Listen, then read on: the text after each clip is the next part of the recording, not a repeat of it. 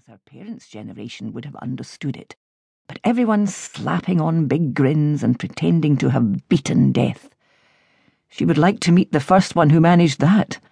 Indeed, she often thought she should plan her own celebration and tell the truth, instead of some anonymous minister standing up and spouting a lot of nonsense about someone he or she had never set eyes on, far less actually known. She had sat through enough of those.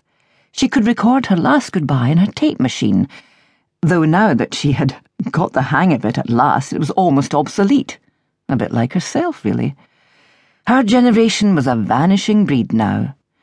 Last thing at night, she would put on a tape of the Navy Lark or Hancock's Half Hour and drift off with a smile. They were her barriers against too much thinking, regretting and guilt, as much as entertainment. Her goodbye tape would be played on the day. "This is what's left of Ruby MacLean," she would say, "a wee pile of grit that was no great shakes as a wife and mother and achieved so little in her life that she won't be sadly missed. Now, there will not be tea and sandwiches at the Willowbank Hotel afterwards, or the Brisbane House Hotel, which was a bit grander, and she felt she deserved not to be celebrated there at least as much. So the one or two of you who wandered in here out of curiosity can forget about looking sad and pretending I was a saint while you fill your faces. Thanks for coming. You can get on with your shopping now. Bye." Of course, they even had after-funeral receptions in pubs these days, though she wouldn't stand for that. "Not over my dead body," she chuckled. Even if she were in fact lying down or had formed that little pile of grit, no pub would play any part in the celebration of her life. Then she stopped. What was that, a page or two ago? She flicked back, looking for that tiny paragraph. Why was it always like that? Why could you never find the page you wanted when you had only passed it a few seconds ago?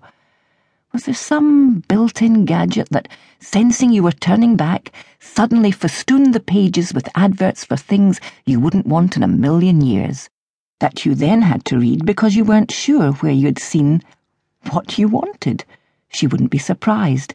They would stoop to anything to sell you something these days. Ah, there it was. High Street. Some housing association had taken over various flats in what had been Glasgow's Below-the-Brae tenements in High Street, apparently, the ones that hadn't been sold off. They had been busy renovating them, and what should they find under acres of old wallpaper in one flat but hand-painted murals on the walls? It took the wind out of her sails. Uncle Jakey. She sighed, lowering the newspaper to her lap and closing her eyes for a few seconds. Then she looked back at the words on the page.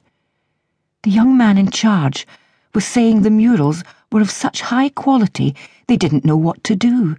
No childish daubs these, but the work of someone with talent, someone who could paint, though no one knew who had done them.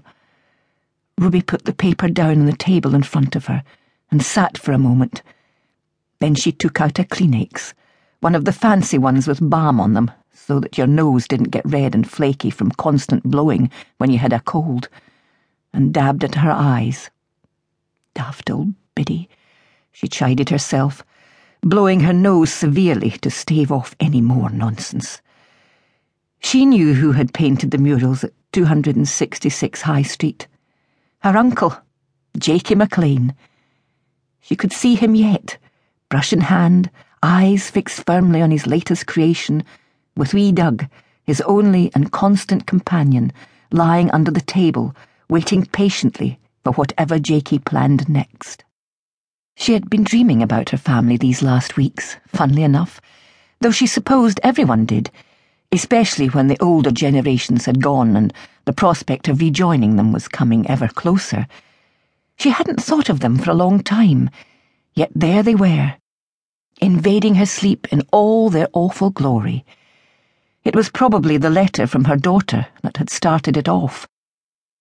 The letter with so much writing and crossing out that there was barely any room for the latest forwarded address. But it had found her. She still hadn't replied to it, and wasn't sure that she would, but it had stirred up the past, and whatever it meant, or didn't, to be family. Only that afternoon.